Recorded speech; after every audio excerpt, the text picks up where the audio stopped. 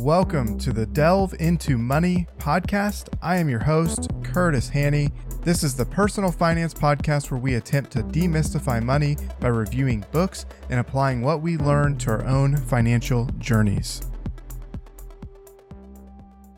Welcome to episode number 52 of the Delve Into Money podcast. I'm so happy to have you here today. Today is actually the last episode of the Delve Into Money podcast because we're rebranding to the Frameworks and Finance podcast. A few things will change, but I will save a lot of that for next week. So I don't want to waste your time here today. Today, I want to talk about my top 5 favorite money books or personal finance books of all time. I want to talk about why they're my favorite and dig in just a little bit to each of those books. So we're going to go from 5 to 1, 5 being the least favorite of the 5, though it's one of my top 5. So it's one of the favorites, of course. And then we're going to go down to 1. So number 5 in my top 5 personal finance books is the book, The Simple Path to Wealth. This is written by Jill Collins, and it is one of those books that's a classic in the investing world. This book was written in 2016, and it was a book that didn't come out of a traditional publisher. He just published this book himself. He mentions that he's talking to his daughter, essentially. That was his reason for writing this book. He wanted to be able to talk to her about what he believed about investing. And it kind of took off on its own. It kind of became a cult classic. This is a book that espouses just the simplistic investing method of index funds. And it's one of those books that as I put off reading it for a long time because I wasn't really sure why I would need to read a whole book that just tells me about investing in index funds. But as I read this book, there's just so much valuable information, and it really sells you on this idea of investing in index funds. In the book, they talk about why we should avoid debt, talks about the importance of what he calls FU money, meaning money that you've got so that you can tell your job off and be able to leave and not feel that stress of having to have that job. Talk about how to think about money, where traditional advice goes wrong, deep dives kind of into the stock market and just why most people lose money or don't do well. And then talks about the different investing strategies that you can do within index funds, the different types of accounts, and the 4% rule.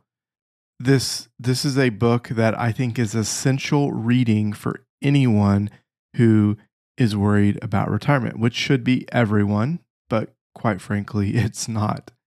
So I would encourage you to read this book to get some of the whys behind why you should index fund invest.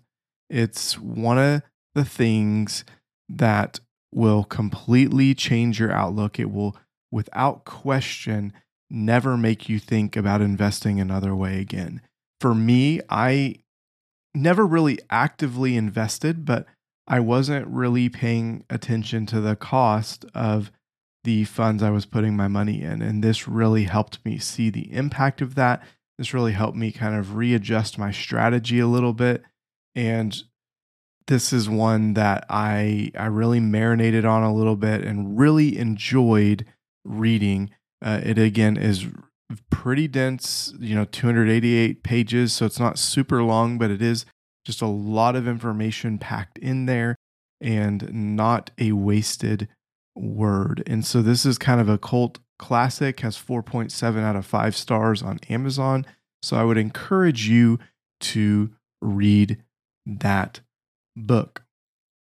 Number 4 on my list was originally published in, it says 2013. That doesn't seem right, but that maybe was the case. I felt like this book was a little bit older, but it is The Total Money Makeover by Dave Ramsey. Everyone knows who Dave Ramsey is, so I'm not going to do a lot of talking here about who Dave Ramsey is. Dave Ramsey is known for his hot takes, and he definitely will be a shock jock on the radio. But when it comes to the Total Money Makeover, he gives you just the basics behind what he believes and why he believes it. And while I don't do every single one of the things that he says to do, the reality is his advice is best for probably 90% of people. Actually, let me take that back. I do everything that he says to do. There are just a few things that he says to do that I don't completely agree with. And in the long term, I will probably do a few of those a little bit different. We don't need to get into that now, but I would encourage you, if you're struggling with money, if you're in debt, Dave Ramsey's approach is a great approach to help you get out of debt, to help you redirect your life, and really dig into how to manage money, just the basics. I love his snowball method. Some people like the avalanche method. They say it's better. But the reality is I think the snowball method helps you keep diving into paying that debt off quicker and quicker. Sure, it may not be the most efficient dollar-wise, but it has worked over and over again. And I think it's a good method for the majority of people. In this, Dave Ramsey will talk about his baby steps, talk about some money myths, and I would encourage you, if you are struggling, if you are in debt, if you don't feel like you have the basics, his class is one of the best classes you could ever take. So I would encourage you to go take Financial Peace University, and that accountability with the teacher, with the people in the class, will help you make more progress than you could ever make on your own. So I would encourage you to really do that, really commit to that, because you will not regret that commitment. Number 3 on my top 5 favorite personal finance books is The Millionaire Next Door. And this book was written by Thomas Stanley and William Danko. It was published quite a few years ago. And this is the story of the research that they did. It was first published in 1998 and has since been republished. Now Thomas Stanley has passed away. And this book is just a classic that will help you understand how real millionaires, the millionaire next door, how they have accumulated their wealth, and that it's not what you think. It's not the cars, it's not the house, it's not all this crazy stuff. It's people with small businesses that are really digging in, that are really just living a regular old life, that have accumulated wealth because they chose to live in a not necessarily frugal, but a modest lifestyle, and owned a business or found a way to make money and just continue to pile that money up. He talks about 7 common traits that you see in The Millionaire Next Door. And so I won't spoil that for you, but I will. I talked about this book in one of my first episodes, so I will link to that episode so you can go back and listen to it. I break down those 7 common traits. There are just crazy amount of feedback and reviews on this. If you look, Forbes, The Washington Post, USA Today, Boston Globe, Business Week, U.S. News and World Report. All of these people talk about how amazing this book is. And if you want to become wealthy, this is how the average person can become wealthy. And I will give you a hint, it's not going to happen quickly. It's not going to happen overnight. Get rich quick is a myth. So I'd encourage you to pick this book up, really dive in, really understand the way that wealth is truly accumulated. And this is one that I have read multiple times because I think it's a good reminder to come back to. It's a good reminder to look at those people to figure out what works for them, compare it to your life and figure that out. He talks about the under accumulators of wealth and the prodigious accumulators of wealth. And you want to be a prodigious because they accumulate quite a bit of net worth with a lower income, whereas the under accumulators have a low net worth relative to income. And he talks about just how to interact and how you can look at the stats and you can see that certain people, meaning with your parents to the child, that you can really hurt the development of your child financially. And so those are lessons that I'm going to continue to push to remind myself of, because as we have children that are growing up, I want to make sure that I'm instilling the right things in them and that I'm not making them into someone who has an attitude of privilege, who isn't grateful for what they've got, and who expects to get things from me. And I want someone who knows how to make money on their own, knows how to really create wealth on their own. And so I think some of these are really important lessons, especially for the young crowd growing up. Number 2 on my list, I like because it's honestly just very brash and it's going to give you opinions that you potentially aren't used to hearing. It's one of my favorite books of all time just because of the way this person introduces new concepts, and that is the book I Will Teach You to Be Rich by Ramit Sethi. And I held back on reading this book for quite a while, and partially that was because of the title. I was worried that this was going to be a get rich quick book, but in reality, this is just a catchy title, and Ramit teaches some really solid concepts. He approaches things from a different way, and this book is formed into kind of a 6-week program that you can really dig in and work this program so that you can develop a rich mindset. One of the things I love that Ramit talks about is he talks about the rich life, and he talks too often in personal finance, we can get into the nitty gritty of just trying to save every dollar and just completely skimp on everything. And Ramit talks about what is your rich life. And he talks about investing money in the area that's going to provide you values. And I really appreciate this approach because it forces you to ask questions that I've not seen asked in any other personal finance book. And so I think it pairs well with all of these other selections because these other selections are going to tend towards telling you to cut. And this will go the other ways. It'll help you approach it from a little bit of a different direction. Some of the things in the book, he'll talk about how to get rid of debt fast.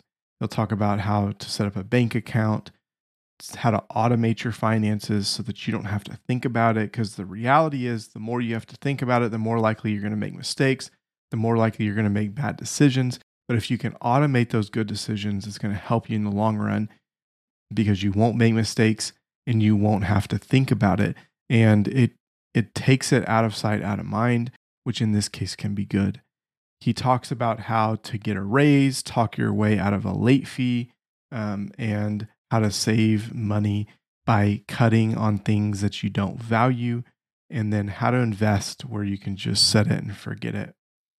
He also talks about kind of the big expenses of buying a car, house, wedding, kids, other expenses, and how to negotiate a raise at work. And he really has some good resources and scripts that can help you with negotiation, help you with late fees, help you have those tough financial conversations that you may not be used to.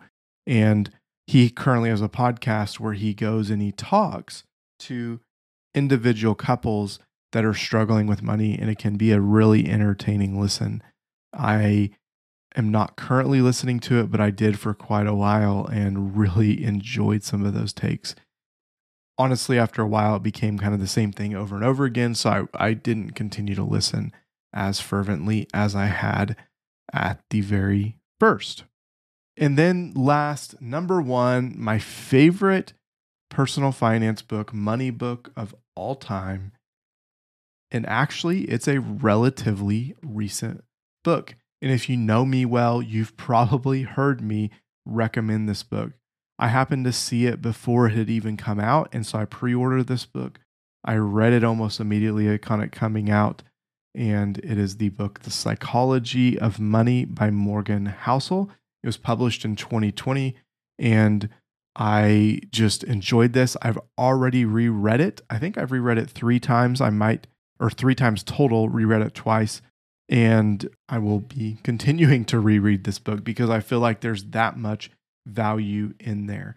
And when I came to this book, I honestly did not think I could get anything else out of a finance book. I thought I already knew all I needed to know about personal finance. I didn't need to read this book, but I thought, hey, let's give it a try. I was considering starting a website or podcast at that point. And so I looked at it as research, and it was literally from the first couple of pages, I knew that this book was going to change the way I approached money. Morgan created this book based off of a blog post that he did and some writing that he'd previously done. And so he adapted this to a book and really expanded on it. And so it's just a beautiful adaptation, a beautiful approach to talking about money, and will get you to rethink and reframe some things. He got me to rethink and reframe how I approach my savings. He got me to just reframe the way I thought about risk. There's just topic after topic I could go down, and how Morgan affected my thinking at a really interesting time in the world in 2020, here in the middle of COVID, and just really enjoyed this book. One of the key tenets that he talks about, and you can tell this from the name of the book, The Psychology of Money, is that he talks a lot about how behavior changes our money decisions. And it's one of those things that can get lost, that we think, well, we just need to look at the spreadsheet. We think we just need to make these right decisions. We know what decisions to make in most cases. And the question then becomes, why aren't we making those right decisions? And that is often because we struggle to make the right decisions because we're hanging on to baggage around our money, around our personal finances. And so he looks at some real world stories. It's a really digestible book, but it's also a hard hitting book. And I promise that if you read this book, you will love it. James Clear said, this book is bursting with ideas. Everyone should own a copy. Annie Duke says, that rare writer who can translate complex concepts into gripping, easy to digest narrative. There are so many great reviews and so much great feedback on this. And honestly, it's one of the best books I've read, period. Doesn't matter what genre it's in, what it is. This is one of the best books that I've read. Morgan is such a great thinker, and I just enjoy reading all of his stuff. I'm just a little bit upset that I hadn't heard of him before this book, because as I've really dug into his stuff, he's been around for quite a while, and he's been publishing some really unique and good concepts for quite a while. So just to recap real quick, number 5, The Simple Path to Wealth by J.L. Collins. Number 4, The Total Money Makeover by Dave Ramsey. Number 3, The Millionaire Next Door by Thomas Stanley. Number 2, I Will Teach You to Be Rich by Ramit Sethi. And number 1, The Psychology of Money by Morgan Housel. For those that are familiar with the arena, with the books in the personal finance realm, you may be thinking, man, there's a few that you missed. There's a few that you didn't talk about. Well, that's right. And there's a few of those that I'm not a huge fan of. There's a book called Your Money, Your Life. I really enjoyed that book, but I found it later than these, so probably just didn't have as big of an impact as it could have. But there's a book that a lot of people love called Rich Dad, Poor Dad. And I've read that book. I've actually read it multiple times, and I was not a huge fan of that book. I will talk more about that in the future, but I'm not going to talk about it now. Another one that a lot of people like is The Intelligent Investor, and I don't have a problem with that book. It's super, super popular. But because of the age of the book, I felt like these others were more appropriate. Another book that a lot of people like is The Richest Man in Babylon, and I enjoyed that book. I just didn't enjoy him as well as I enjoyed these. So I'll talk about other books in the future. I would love to hear what your favorite personal finance books are. Just reach out to me via email.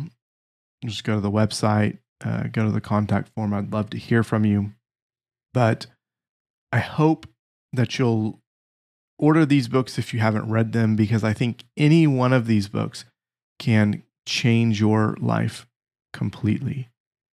Thank you so much for joining me today. Next week, like I mentioned, we're going to have an amazing time talking about the new format and what is to come with this show. So until next week, remember, healthy financial decisions are intentional financial decisions. Intentional decisions this week lead to a healthy financial future. Start today. We'll see you next week.